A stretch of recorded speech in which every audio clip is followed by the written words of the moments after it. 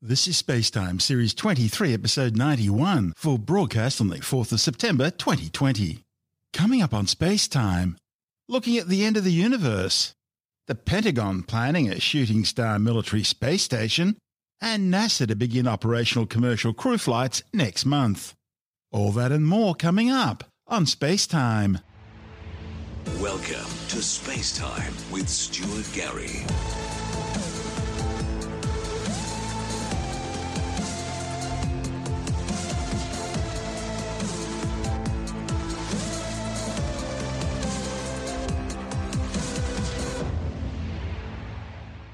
A new study claims the universe won't end with a bang, but with a whimper, facing a heat death from a black dwarf supernova.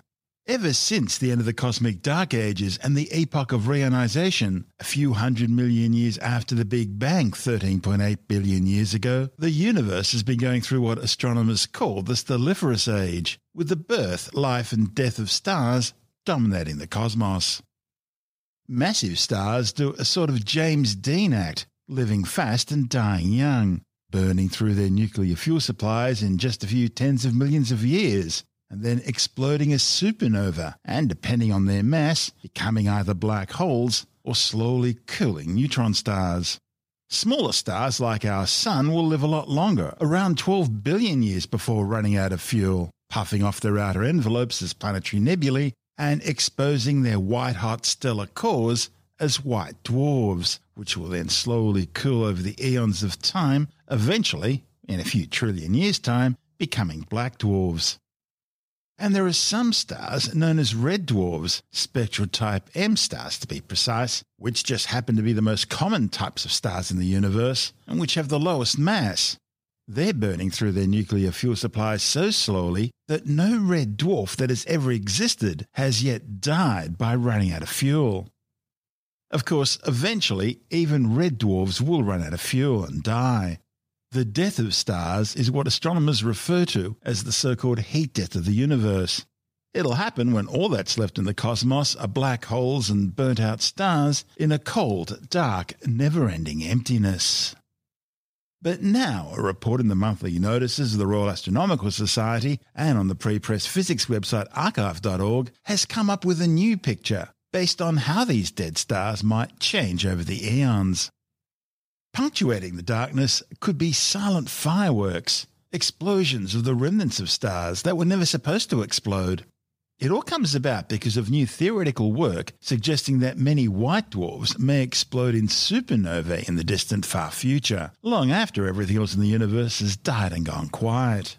The study's author, Assistant Professor Matt Kaplan from Illinois State University, says that as white dwarfs cool down over the next few trillion years, they'll grow gradually dimmer and dimmer, eventually freezing solid and becoming black dwarfs, stars that no longer shine. But like white dwarfs today, black dwarfs will be made mostly of light elements like carbon and oxygen, and they'll still contain as much mass as the Sun, and it will still be compacted down into superdense objects the size of the Earth, which is also the fate to befall the Sun. But this is where it gets interesting. Kaplan says that just because they're cold doesn't mean nuclear reactions stop. He postulates that fusion reactions can still happen in these dead stars because of something known as quantum tunneling. Now, in its simplest terms, quantum tunneling is the idea that in the quantum world of probabilities, there's always a possibility, however so slight, that you could walk through a solid wall. Now, those chances are very low, but theoretically, in the quantum world, it could happen. And while that may all seem really far-fetched on the human scale, quantum tunneling in fact does happen on the atomic and subatomic scale. After all, that's how semiconductors, transistors and diodes work. And on the larger scale, it happens in the Sun as well.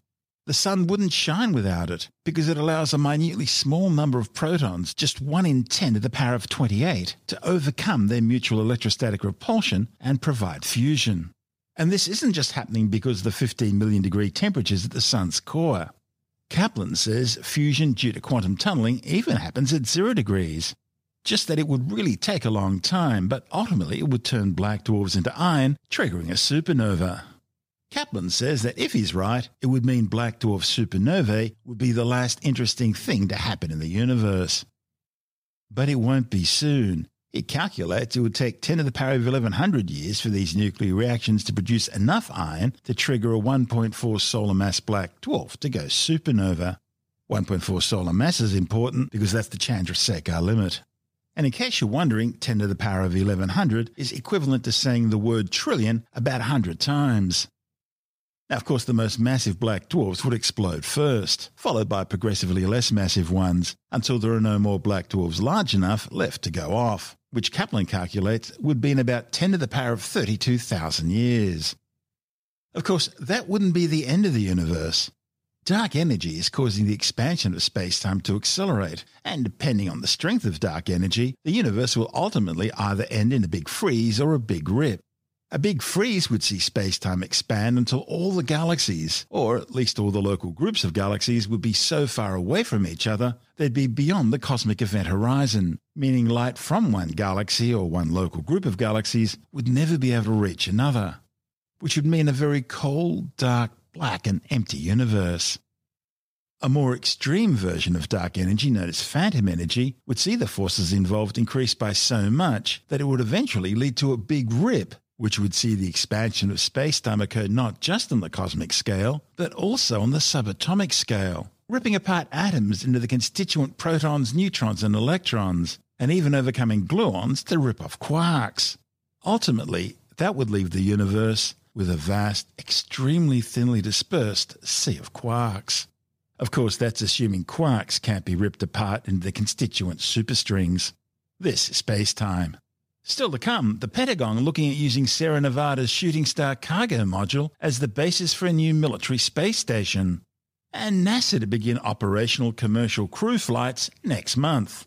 All that and more coming up on Space Time.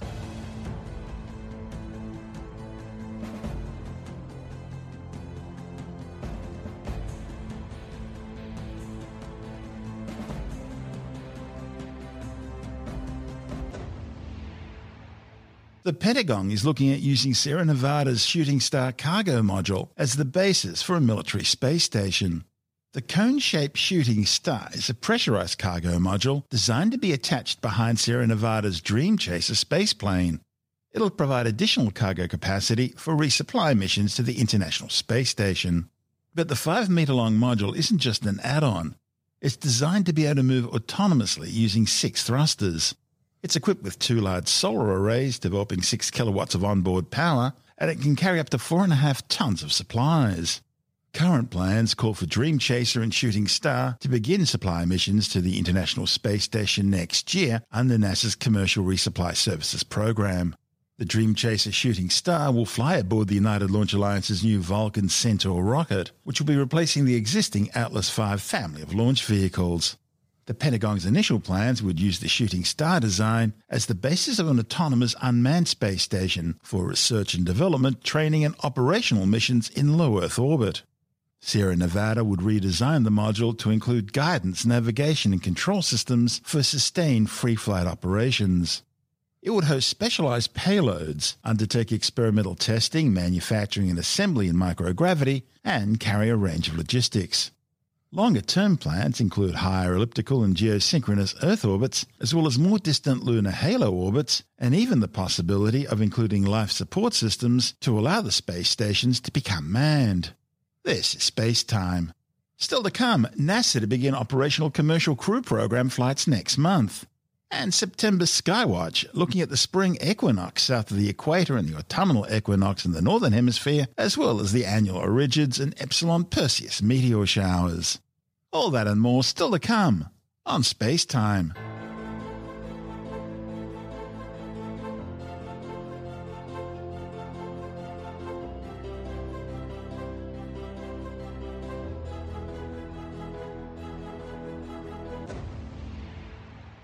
NASA's first operational commercial crew program flight to the International Space Station has been tentatively slated to launch on October the 23rd. The decision to go ahead with the SpaceX Crew 1 mission follows the successful completion of NASA's SpaceX Demo 2 test flight mission, which splashed down in the Gulf of Mexico on August the 2nd after a 2-month mission to the orbiting outpost. SpaceX Crew 1 marks the start of regular crew transfer flights to the International Space Station, in the process ending NASA's reliance on Russian Soyuz rockets, which have been the only means of getting there since the mothballing of NASA's Space Shuttle fleet in 2011. Crew 1 will launch aboard a Falcon 9 rocket from Pad 39A at the Kennedy Space Center at the Cape Canaveral Air Force Station in Florida. The Crew Dragon capsule to be used for the flight was transported from the SpaceX factory in Hawthorne, California last week and is now undergoing pre-flight processing. This initial mission will send a crew of 4, 3 from NASA and 1 from the Japanese Aerospace Exploration Agency, for a 6-month stay on station.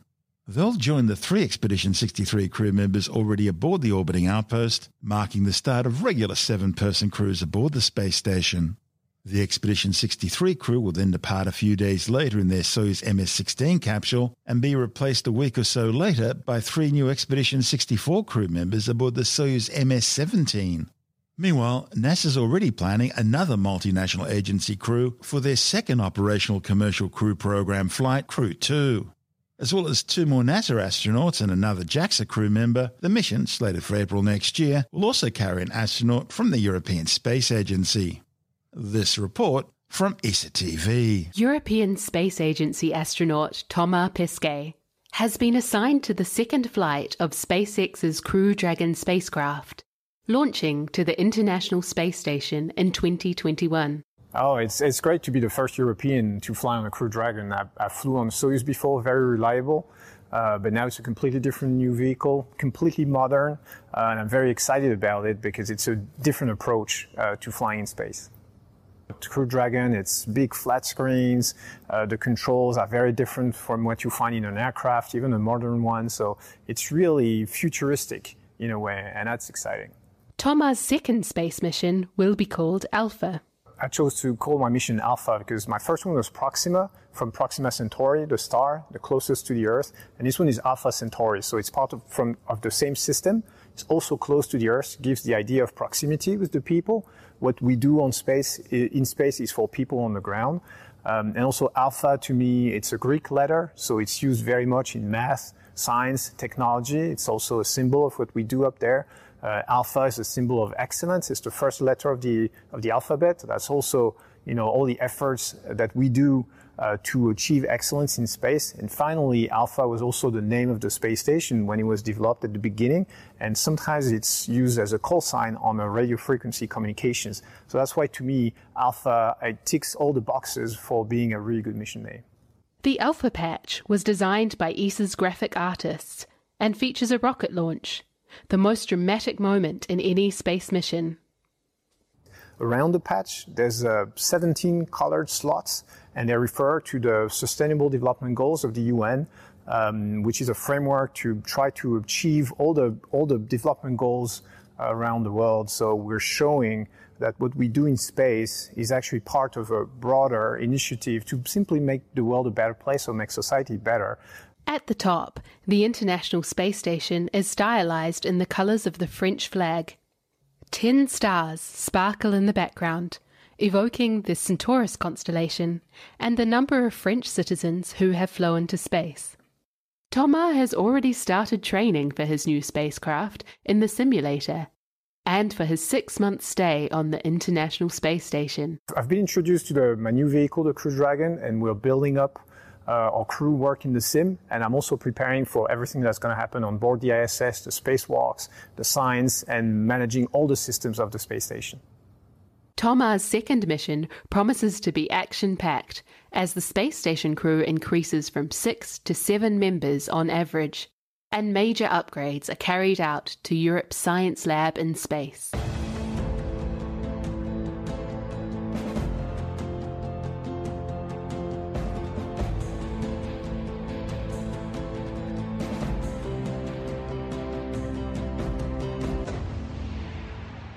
And time now to turn our eyes to the skies and check out the heavens on September Skywatch.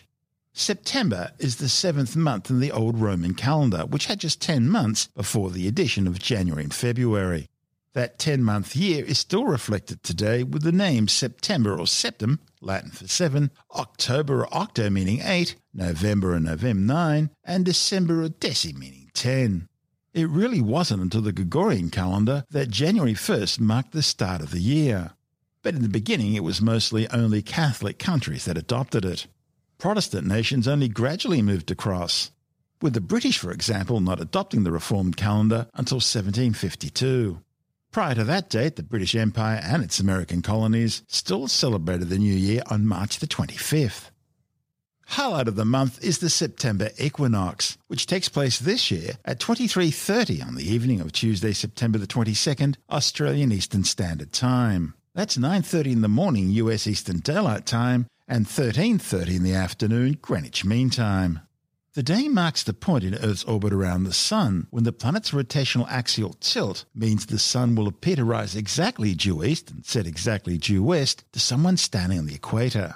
It means almost equal hours of darkness and light. In fact, the very word equinox is derived from the Latin, meaning equus or equal, and nox meaning night. It all comes about because Earth's rotational axis is tilted at an angle of about 23.4 degrees in relation to the ecliptic, the plane created by Earth's orbit around the Sun. Earth's axial tilt is pointed in the same direction in the sky, regardless of Earth's orbital position around the Sun. On other days of the year, either the northern or southern hemisphere are tilted more towards the Sun. But on the two equinoxes, usually around March the 21st and September 23rd, the tilt of Earth's axis is directly perpendicular to the Sun's rays. For those in the northern hemisphere, it means the start of fall or autumn, while those south of the equator are moving into spring. Okay, let's start our tour of the September night skies by looking to the east and to the constellation of Capricorn, the goat. The name comes from the ancient Greek tale of the demon Typhon emerging from a fissure in the earth and attacking Zeus, the king of the gods, during a banquet. Apparently, the flute-playing goat boy Pan, who was entertaining Zeus, became scared and tried to escape by turning into a fish and swimming away. However, he changed his mind before completing the transformation and instead distracted the demon by playing his flute. That gave Zeus enough time to use a thunderbolt from the heavens to frighten Typhon away. Because of his actions, both cowardly and brave, Zeus placed Pan in the sky forevermore, still in his half-goat, half-fish guise. The brightest star in Capricorn is Delta Capricorni, also known as Demi Balgeti, or the tail of the goat. It's located about 39 light-years away. A light-year is about 10 trillion kilometres, the distance a photon can travel in a year at the speed of light, which is about 300,000 kilometres per second in a vacuum and the ultimate speed limit of the universe. Demi Balgeti is a spectral type A white Beta Lyra variable eclipsing binary star, which means it's actually two stars closely orbiting each other. Astronomers describe stars in terms of spectral types, a classification system based on temperature and characteristics. The hottest, most massive and consequently most luminous stars are known as spectral type O blue stars. They're followed by spectral type B blue-white stars, then spectral type A white stars, spectral type F white yellowish stars, spectral type G yellow stars, that's where our sun fits in by the way, then spectral type K orange stars, and the coolest and least massive stars known are spectral type M red stars. Each spectral classification is further subdivided using a numeric digit to represent temperature, with 0 being the hottest and 9 the coolest, and then a Roman numeral to represent luminosity. Now put all that together, and it means our Sun is classified as a G2V, or if you prefer G25, yellow dwarf star. Also included in the stellar classification system are spectral types L, T and Y, which are assigned to failed stars known as brown dwarfs, some of which were actually born as spectral type M red dwarf stars, but became brown dwarfs after losing some of their mass. Brown dwarfs fit into a category between the largest known planets, which are about 13 times the mass of Jupiter, and the smallest spectral type M red dwarf stars, which are about 75 to 80 times the mass of Jupiter, or less than a tenth the mass of the Sun. Now in the case of Demi Balgeti, as we said before, it's a Beta Lyra variable eclipsing binary. That means the total brightness of the system changes because the two component stars periodically pass in front of each other as seen from Earth. Therefore, one star blocks out some of the light coming from the other star in the system. The two component stars of Beta Lyra systems are massive giants or supergiants, so close to each other that their shapes have become heavily distorted by their mutual gravitational forces. It gives each star a sort of ellipsoidal shape, with extensive mass flows from one component to the other. like a rugby league or gridiron football. And because they're so close together, there's also extensive mass flow from one component to the other. Now, if you look just below Capricorn on the eastern horizon, you'll find the constellation Aquarius, the water carrier to the gods. Greek mythology describes Aquarius as the most stunning-looking youth that ever lived, and so was carried away from Earth up to Mount Olympus by Zeus in the guise of Aquila the eagle in order to become the water carrier. The two brightest stars in Aquarius are Alpha and Beta Aquarii, a pair of luminous yellow supergiants that were once massive spectral type B blue-white stars. The pair are moving through space perpendicular to the plane of the Milky Way. Beta Aquarii, the brightest of the pair, is also known as Tidalsud. It's a multiple star system located 540 light-years away. The primary star is about 6 times the mass of the Sun, but emits roughly 2,300 times the Sun's luminosity, implying a radius of at least 50 times that of our Sun. Beta Aquarii also appears to have 2 faint companion stars, but you'll need a decent-sized backyard telescope to see them. The second brightest star in Aquarius is Alpha Aquarii, also known as Satyr-Melech. It's located about 520 light-years away and is around 6.5 times the mass of the Sun with about 3,000 times the Sun's luminosity. Next, we move to the southern constellation of Pisces Austrinus, the southern fish. The brightest star in the constellation is Fomalhaut, the mouth of the southern fish. It's also the 18th brightest star in the sky. Thousands of years ago, Fomalhaut used to mark the position of the winter solstice, the Sun's most southerly position. But over the years, the precession of the equinoxes has moved the northern winter solstice to its new position in December. The solstices and equinoxes change their calendar dates because of something called precession, which causes the Earth's spin axis to wobble ever so slightly, just like the axis of a spinning top. Now, that rate of precession is about 0.5 degree per century, so you won't notice it on the normal scale of a human lifetime. But because the direction of Earth's axis of rotation determines at which point in the Earth's orbit the seasons occur, precession will cause a particular season, for example the Southern Hemisphere summer, to occur at a slightly different place from year to year over a 21,000-year cycle. At the same time, Earth's orbit itself is subject to small changes, known as perturbations. Earth's orbit isn't circular but an ellipse, and there's a slow change in its orientation which gradually shifts the point of perihelion, Earth's closest orbital position to the Sun.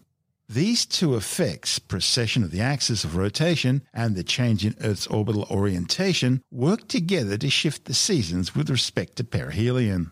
And because we use a calendar year that aligns to the occurrence of the seasons, the date of perihelion gradually regresses through a complete 21,000-year cycle. Located nearby at just 25 light-years away, Fomalhaut is a spectral type A white-yellow star, about twice the mass of our Sun with about 16 times the Sun's luminosity. It's also a very young star, just 400 million years old compared to the Sun's 4.6 billion year age. Fomalhaut also exhibits excess infrared radiation. That suggests that it's surrounded by a circumstellar disk of dust and gas. It's part of a triple star system, together with a spectral type K orange dwarf star, TW Pisces Austrini, and a spectral type M red dwarf star, LP 876-10. Okay, turning to the north now, and we find the constellation Pegasus, the winged horse of Greek mythology. Pegasus was the one who delivered Medusa's head to Polydectes, after which he travelled to Mount Olympus in order to become the bearer of thunder and lightning for Zeus. The brightest star in Pegasus is the orange supergiant Epsilon Pegasi, which marks the horse's muzzle. Almost 12 times the mass of the Sun, it's a spectral type K supergiant nearing the end of its life. Astronomers are still debating whether it will end its days as a core collapse supernova or a rare neon oxygen white dwarf. Also in the north is the constellation Cygnus the Swan, which lies right on the plane of the Milky Way galaxy. Cygnus contains the star Deneb, one of the brightest stars in the night sky, and one corner of the Summer Triangle. It's also home to the giant Cygnus OB2 stellar association, which includes NML Cygni, one of the largest known stars. A red hypergiant with about 1,183 times the radius and 50 times the mass of our Sun. If placed in the centre of our solar system, its surface would extend out past the orbit of Jupiter, and it contains a volume approximately 1.6 billion times that of the Sun. NML Cygni is located about 5,300 light-years away. Cygnus is also home to the now famous Cygnus X1, a powerful galactic X-ray source which became the first widely accepted black hole.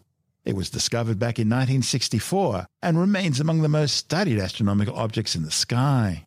This black hole is estimated to have about 14.8 times the mass of our Sun, all crammed into an event horizon with a radius of just 44 kilometres. Located just above the northern horizon this time of year is the star Vega, the brightest star in the constellation Lyra and the fifth brightest star in the night sky. Vega has about twice the mass of our Sun.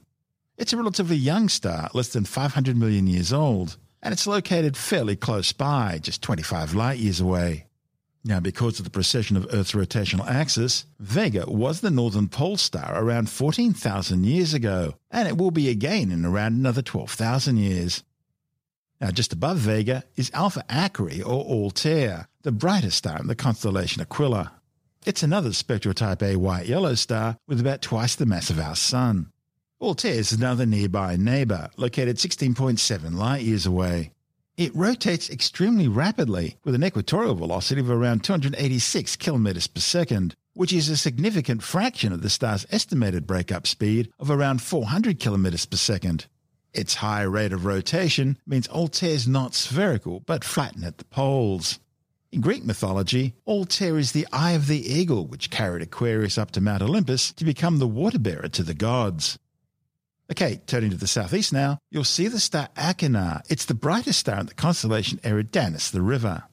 Located 140 light-years away, Achernar has around 7 times the mass and 3,000 times the luminosity of our Sun. The star rotates so rapidly it's elliptical in shape, with its equatorial diameter about 56% wider than its polar diameter. September also sees the bulk of the Origids meteor shower, produced as the Earth passes through the debris trail left behind by the comet KESS C1911N1, a long-period comet which only reaches the inner solar system every 1,800 to 2,000 years. This meteor shower runs between August the 28th and September the 5th. The Origids provides about 5 swift and bright meteors every hour, with its peak occurring just before dawn. It's best viewed from the northern hemisphere, as its radiant, that is the direction the meteors appear to be coming from, lies in the northern sky constellation of Central Auriga. The second meteor shower this month is the Epsilon Perseids, which run from September the 5th to the 21st. Although they call the Epsilon Perseids, the radiant actually lies closer to the star Beta Perseus or Algol. Now, the Epsilon Perseids shouldn't be confused with last month's Perseids meteor shower, because while they both appear to have their radiant in the constellation Perseus, they're actually caused by the debris trails from 2 different comets. And now, with more of the September night skies, we're joined by Jonathan Nally, the editor of Australian Sky and Telescope magazine. Well, let's start with the Milky Way and the constellations. Mid-evening, early September, you've got the Milky Way. That's our home galaxy seen from the inside, and it's stretching right across the sky from north to south. If you're anywhere dark, you're away from lights, particularly away from city lights, and you just look up, straight up in September, you're going to see the Milky Way straight going north and south. Really tremendous. Give your eyes a little time to dark adapt, keep away from lights and things, and the longer you can let your eyes adapt, about 20, 30 minutes, the more you'll see. So for those of us at sort of mid-latitudes in the southern hemisphere, with the Milky Way overhead, we've got the centre of our galaxy, the centre of the Milky Way, and you've got the star fields of Scorpius and Sagittarius. They're basically straight overhead. Really superb viewing, and with your eyes dark adapted and from a dark spot, you'll see that it's not just a mass of stars. You've got all these dark lanes of dust and stuff going through it as well. It really is quite incredible. I mean, it's an amazing sight, but when you think of what you're seeing, stars and stars and stars and big clouds of gas and dust, light years and hundreds of light years and thousands of light years away. You're seeing basically a 3D picture of our galaxy from the inside. It really is quite amazing. How far away from the city does one need to be to see this? You don't need to be too far. I mean, you don't have to go hundreds of miles away from the city. Just make sure you're 3 or 4 k's away from any street lights. Just get as far away from street lights as you can. Most of the light pollution that affects you is within a few k's, few kilometres of where you are. So if you can just get somewhere that's dark, there are places within suburbs that are fairly dark. Just get away from as many of the street lights as you can, and try and get them blocked from your direct vision. So stand behind a wall or behind a tree or something. Just get them. You can get arrested for that. You can get arrested for that. I know. What are you doing there, officer? I'm just looking at some heavenly bodies. Now, way down south, we've got the Southern Cross. It's lying on its right-hand side at this time of year in the sort of mid-evening or early evening. So it looks a bit like a kite, very small, and it's lying on its right-hand side at the moment. And above it, you've got the 2 pointer stars. Now, if you've got really dark skies and you've let your eyes adapt to the dark, see if you can see a dark patch just next to the Southern Cross. This is a huge cloud of dark dust and gas floating in space, and it's called the Coal Stack Nebula because it looks really black. You see it on photos, and it's like this big black blob sitting next to the Southern Cross with a few little stars in the middle of it, and those stars are in the foreground. They're between us in this big dark dust cloud. Emu Nebula? The Emu Nebula is an enormous thing that stretches halfway along the Milky Way. It's part of it. Yeah, it is. The Coal Stack is part of the Emu Nebula, but the Emu Nebula is really big. It's basically you join up all the dark nebulae along the length of the Milky Way, or part of the Milky Way at least, and then you can see this emu shape. I couldn't see it for years because I was looking for something small. Yeah. But it's actually really big, like a huge expanse, like 30, 40, 50 degrees of angle all the way across the sky. You join up all these dark nebulae, and yeah, you do see the shape of an emu with its neck outstretched upwards. Cool. It really is quite something to see, yeah. So use your imagination. You can see all sorts of things up there.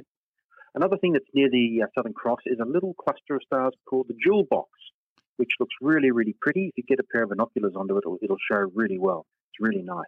It's a little open cluster. Yeah, it's a little open cluster, and it's really pretty because the stars, there are a few different coloured stars inside it, and they're quite condensed together. They're not really spread out very far. That's why it looks really good. It's just near one of the stars of the... If you look at the Southern Cross as it is at the moment, so it's lying on its right-hand side, then the star that would be the left-hand star, which at the moment is the sort of top star, if you just look a little bit to the up and to the left of that, you'll see this little...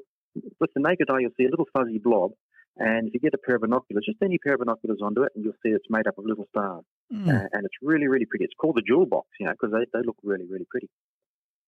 Now, as the night goes on and the Earth turns, the stars, of course, will all appear to move across the sky, which is just the Earth turning the other direction, of course.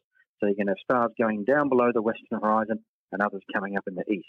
The eastern part of the sky is going to seem pretty bare and dim for most of the evening and late evening. But come around about 1 o'clock in the morning, then our favourite constellation, Orion, will start to come up above the horizon. So if you're up after midnight, have a look out to the east and you'll start to see the stars of Orion coming up. Now, for astronomers, this is the sign that the summer months are on their way, at least for us in the southern hemisphere. For our friends in the north, it means winter's on the way for them. But for us down here, it's a great time of year for stargazing because in the evening you've got Sagittarius and the galactic centre up there overhead. And if you wait up till after midnight a little bit, you'll start to see the summer constellations beginning to appear in the early morning sky. So we get the best of both worlds, best of winter and best of summer coming along.